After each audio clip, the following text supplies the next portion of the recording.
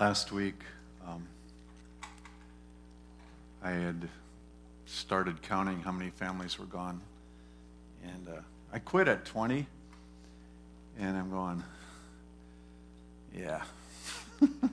As a pastor, I don't enjoy that. I prefer a full building, even in COVID. But that said, I was talking with Rob Lundquist later in the week, and he's going, well, what does that say? I mean, he says, you're using this as evaluation, but what does that say? I'm going, you're right. Quite honestly, I rarely ever count how many are here. Maybe that's laziness, I'm not sure. But there are other priorities. Every time we gather together, my hope is that there would be encounters with the Lord through worship, through the message, and through prayer. Pretty simple formula. And quite honestly, different individuals tend to respond more to the different portions of this. Some were going, wasn't that awesome worship? And you're going, yeah, I'm not really a singing guy, or I'm not, sometimes, it's wonderful, but I'm just kind of going, it's not as important to me. Others will say, oh, the scripture came alive this morning. And somebody else is going, oh, yeah, that's great.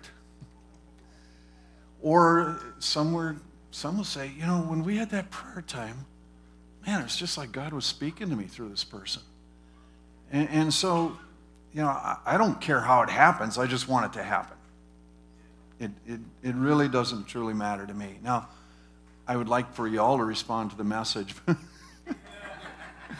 The fact that you stay awake helps me. But, I mean, that's reality, right? And so, as I was looking at that, one of the things that we were talking, back to Rob, we're talking about is, I told him, I said, I hope this fall that we can take our prayer back up a notch. Over the years, we've had times where, not just in this service per se, but there was an intentionality about what we were doing. And quite honestly, a number of the folks that have been very consistent in prayer through the years aren't able to come right now. And I feel that and sense it, but I also want to say, how do we get this into the next generation, that priority? And so, we were talking a little bit, and one of the things that has come out of COVID is that, like with our men's Bible study, which is not meeting tonight, but what has happened is that guys are free to participate on Zoom at 8:30 at night, which is completely different from what we've been doing for a long time. And with that, I was thinking, well, what if we could integrate Zoom and worship and prayer, kind of like what we do now, where people who can't come can participate that way. Those who want to can gather here. And so I'm just, we're trying to sort that out. How do we get that done in this context for our group? And so that said, I want to share some thoughts in connection with prayer, but also tying it to the Old Testament practice of burning incense. Now, in our group, we haven't used incense. Some of our brothers and sisters in the Lord do, but that hasn't carried over into our practices. Although we're very conscious, I'm very conscious of smell. I want that coffee pot running, and I really do want that lovely smell when people come in here. And I've had students tell me that, like when we were doing Saturday nights, said, I'll never forget walking into the building and smelling that soup that was on Saturday nights. And for them, that was a huge thing to their life because they weren't getting many other meals and just to have that sense of smell attached to a place was very precious to them. So that said, I want to start with Psalm 141, just the first two verses. I pray to you, O Lord, listen when I pray, hurry to help me. Think of my prayer as sweet-smelling incense. Think of my lifted hands as an evening sacrifice. They used to lift up and wave to the Lord the thing that they were offering. And they would be burning incense. And, let's back up for just a second. Incense burning in some ways in a culture, I think, goes through cycles. I have a distinct memory of waking up one morning as a little kid, going downstairs, and my folks had burned incense. Now, neither one of them smoked. We really didn't have candles in the house except for birthdays. And yet, I'm going, what was going on? They had some people over the night before and sent me to bed. Imagine that. And I'm going down. What's that smell? What's going on? And, we burned some incense. Well, what's that about? And just never mind. And I always, later on I went back to try to chase that a little, and they just weren't talking. So I never did get the full story. But then going into college, suddenly incense was a big deal again. Now, quite honestly, in the 70s, that was deeply associated with smoking pot, although some of us who weren't smoking pot were still burning incense. One of the things that you remember is that the next morning it had a distinct after smell that wasn't pleasant. So as wonderful as the initial smell was and as how it bombed your senses, the next morning was just as ugly, but it was very stale. And I remember going, this isn't worth it. And after a while, you just kind of toss that. Well, it's kind of going through again, right? It's fairly common, the whole smell thing. Israel, when they were in the wilderness, were told by the Lord, I want you to have this place where you burn incense unto me. And it was a holy place. That slide regarding, this is a kind of a picture of the tabernacle that as people nowadays think it was probably set up. But I want to put this out to you. As people entered, there was an altar where they would make sacrifice. And this was like for their sin. And it was like a first step in. It's like our salvation in some ways, that I've been sinful, please forgive me. And the second thing in was this wash basin where the priests would wash their hands and such. But it was almost similar to baptism as a part of that entry as they got ready to step into the presence of the Lord.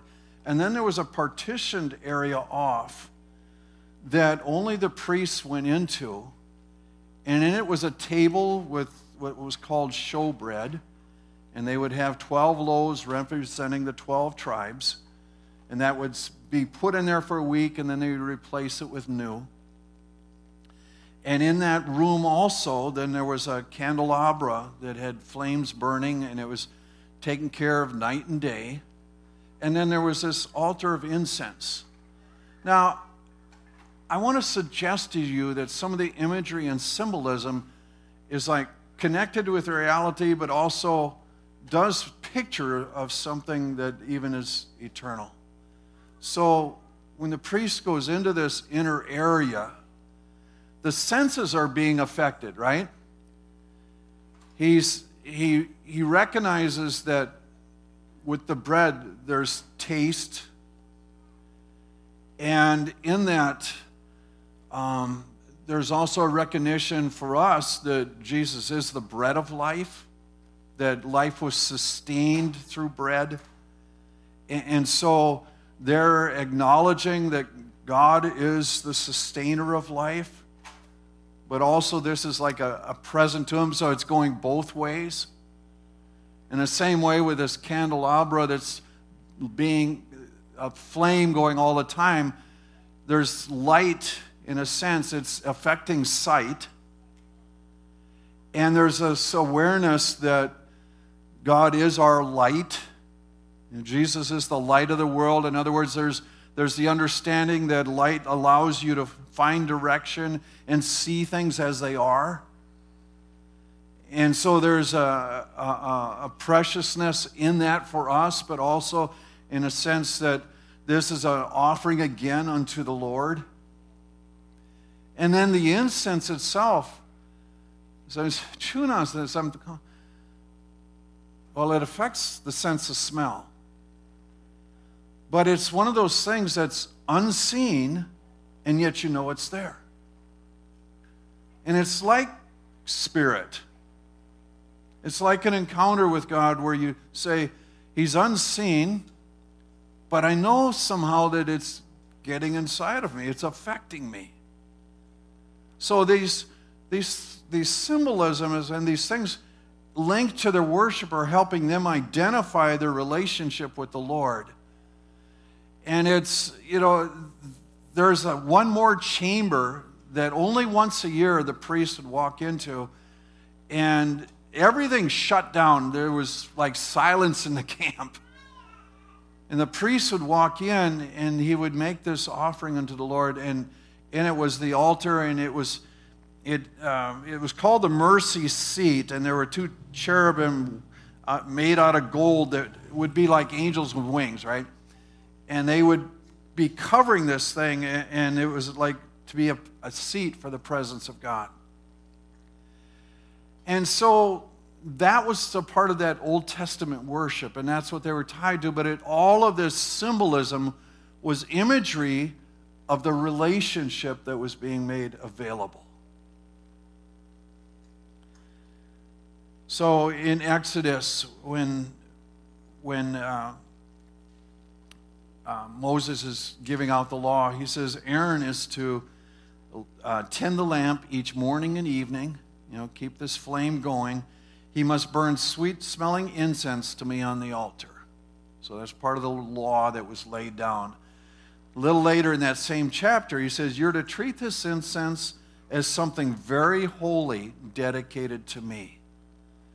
Now, if the psalmist is linking, let my prayer to you be as incense, then there's also taking the awareness of what incense is and saying, our prayer is not just this, it's not simply ordinary conversation, but there's a holy dynamic because it's involved with God.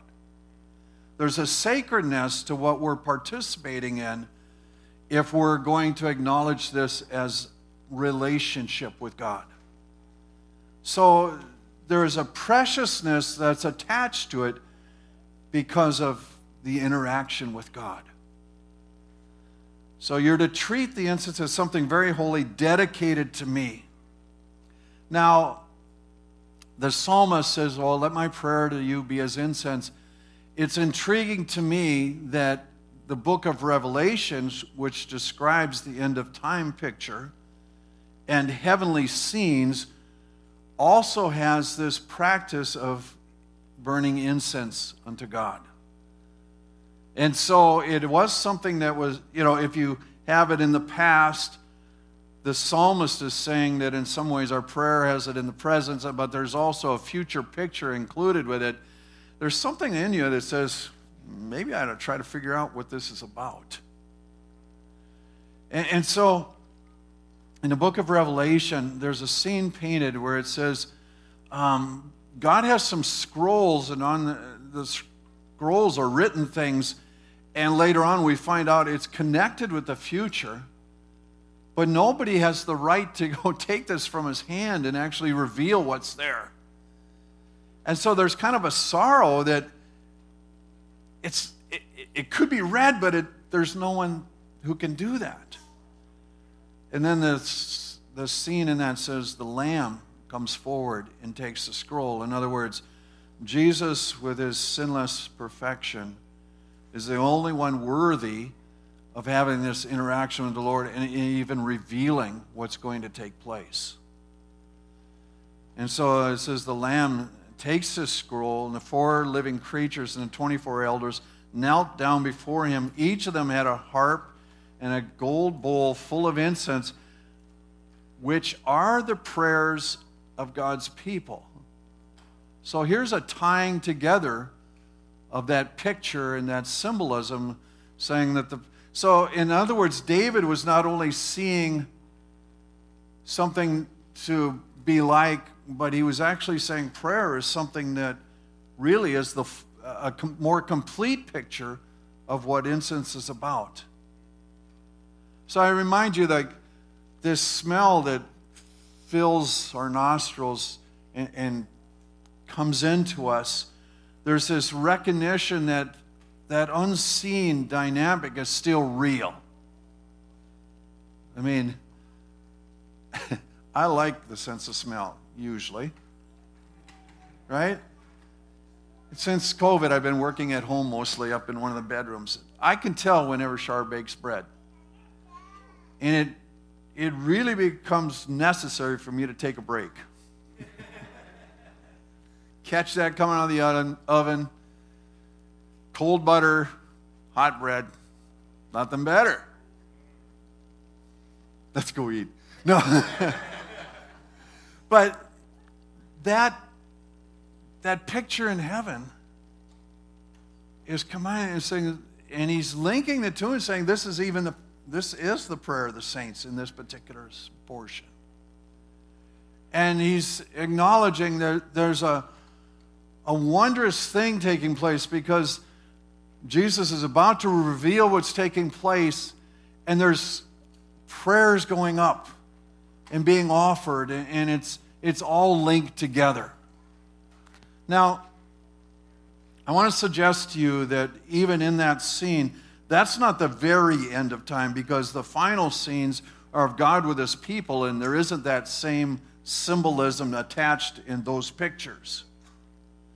But this is what, in a sense, a picture of worship as it takes place in the past with Israel, as it takes place currently with us, and as will be, but the future is a completely open interaction that doesn't have the symbolism, it's just reality, right?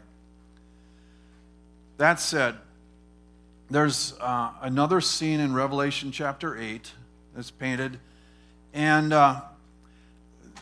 the start of the chapter begins with this scene where it says there's silence in heaven for like a half hour. Remember the Day of Atonement and nobody's talking, doing anything? It's like this indication something important is going to take place. And it's they had that once a year just interaction. The priest goes into the Holy of Holies, and it's a very, very solemn moment and sacred to them. So John is looking ahead, and he's seeing this scene where he says there's silence. Something is about to happen. And it says another angel who had a golden container for incense came and stood at the altar. This one was given a lot of incense to offer with the prayers of God's people on the gold altar in front of the throne. So again, this is attached with the prayers. It's not saying it's the same. Translations vary on this because they wrestle with how these things are linked. And so you'll find different renderings of this, but they've wrestled with, okay, how is this the same or is it attached? The thing to remember is that there's just a linking that you don't separate the two, right? So that goes on. It says, the smoke of the incense together with the prayers of God's people went up to God from the hand of the angel. So back to, the psalm, he says, let my prayer to you be as incense. And, let my hands lifted be as an offering, before your throne. So that picture in some ways is being lived out in this moment. But look at the next verse, chapter 8, verse 5. After this, the angel filled the incense container with fire from the altar and threw it onto the earth. So the prayers have gone up, And in the same way, it's been linked with that idea of incense, but then there is a sense where the response or the result of that prayer is coming out onto the earth. And it has a powerful thing in this moment is thunder and lightning and flash, and the earth shakes. And you're kind of going, you mean to tell me prayer can have that kind of impact? The linking of this together can have that kind of effect on earth? And so you're beginning to look and say, maybe I need to treat this whole thing of prayer as precious. Maybe I need to be aware that this is a very significant activity. Maybe I need to make sure that this is incorporated into my life and lifestyle. That's why, I'm looking at it and going, yeah, it's fine. We pray together. That's something we do. But is that the full picture? Well, I certainly hope not. And it's kind of like that idea that, if there's enough of us praying, then we come into this group gathering with a certain level of connectedness with the Lord that actually allows us to raise that even further when together. But you don't necessarily bring the whole thing up in this moment and say, okay, God, you got your 15 minutes, let's get it done.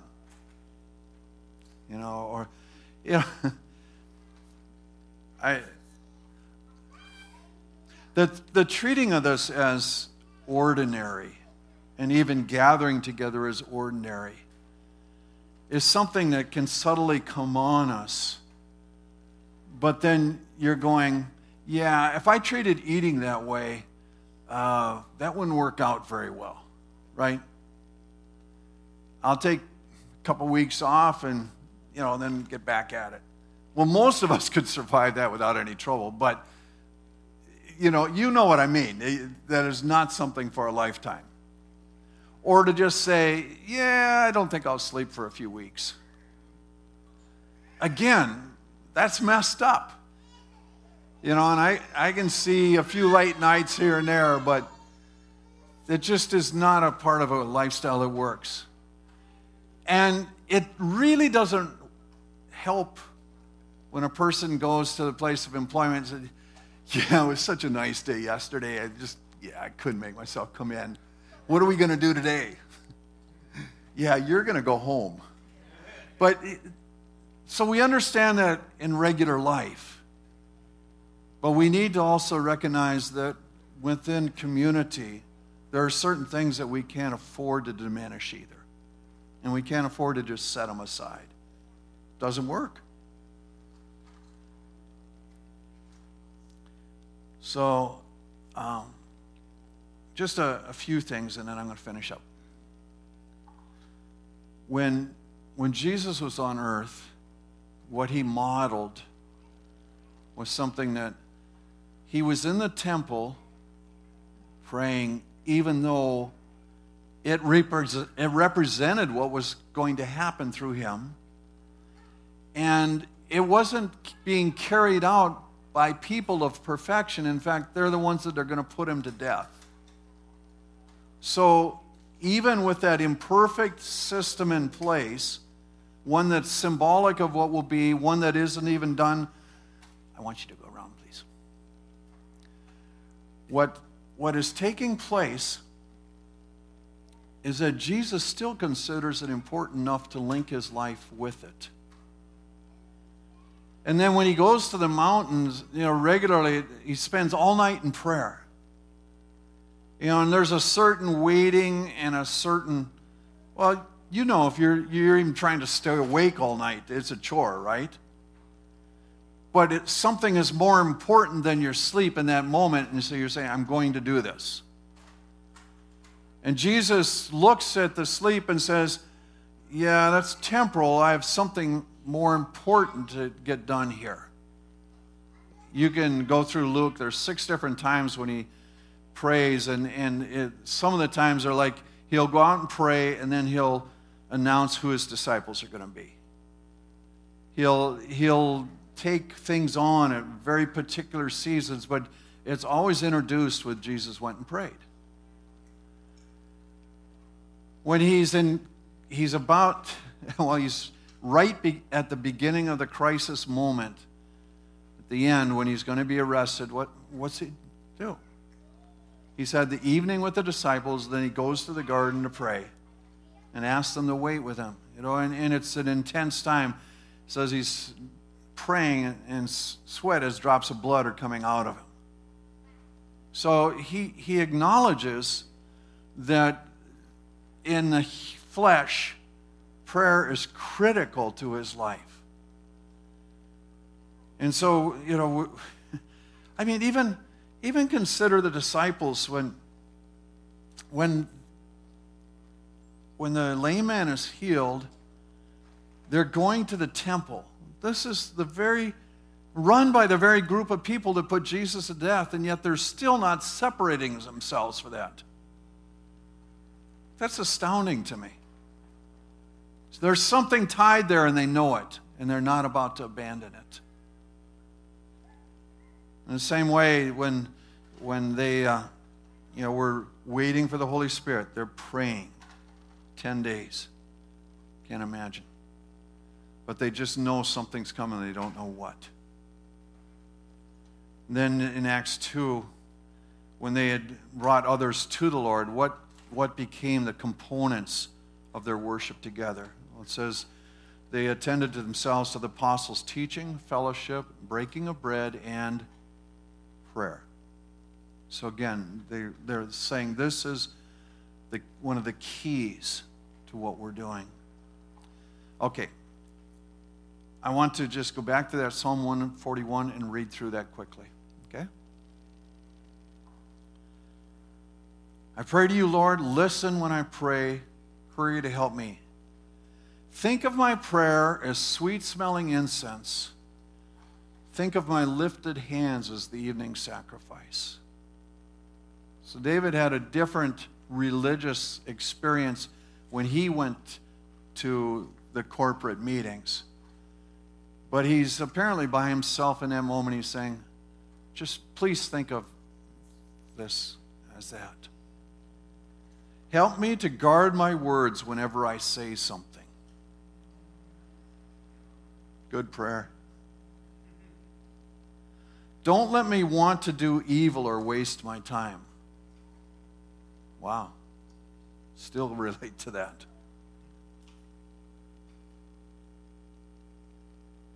Don't let me even taste the good things that the wicked offer. Let your faithful people correct and punish me. Wow, no wonder there was something special about his life.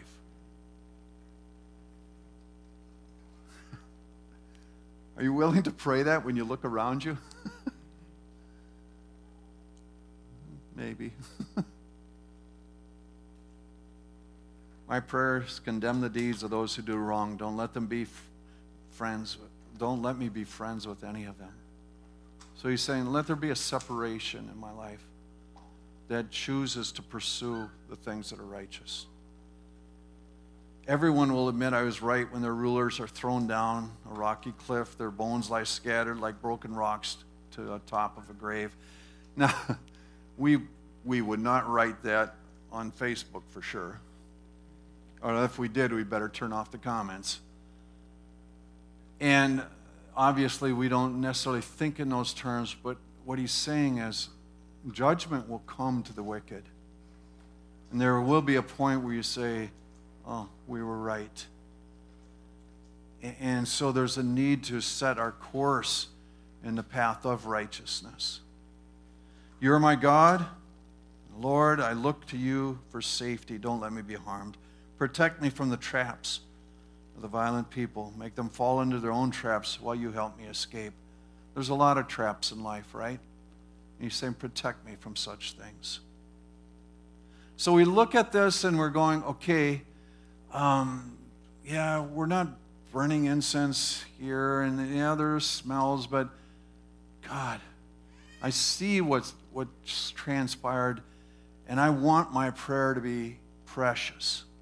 I want to acknowledge that it is a sacred opportunity for me to interact with you.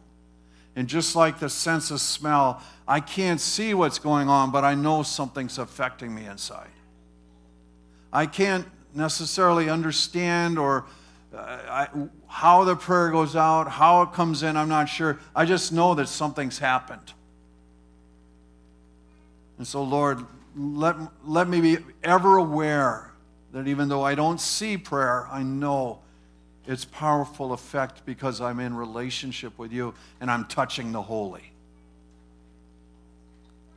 Lord, let us treat this as precious. Lord, we confess that at times we have not treated prayer as a treasure, and yet we acknowledge that it is opportunity for us to have relationship and interaction with you.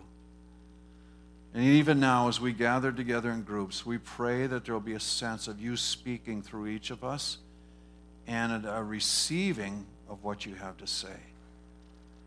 Walk with us through that, we pray. We cherish this opportunity in you. Amen.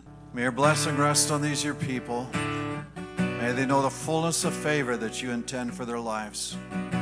May they discover with joy what it is to walk in your presence and to appreciate the prayer that allows us to talk with you.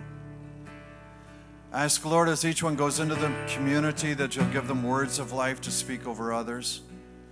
I ask that you'll enable them to carry out the workings of your kingdom.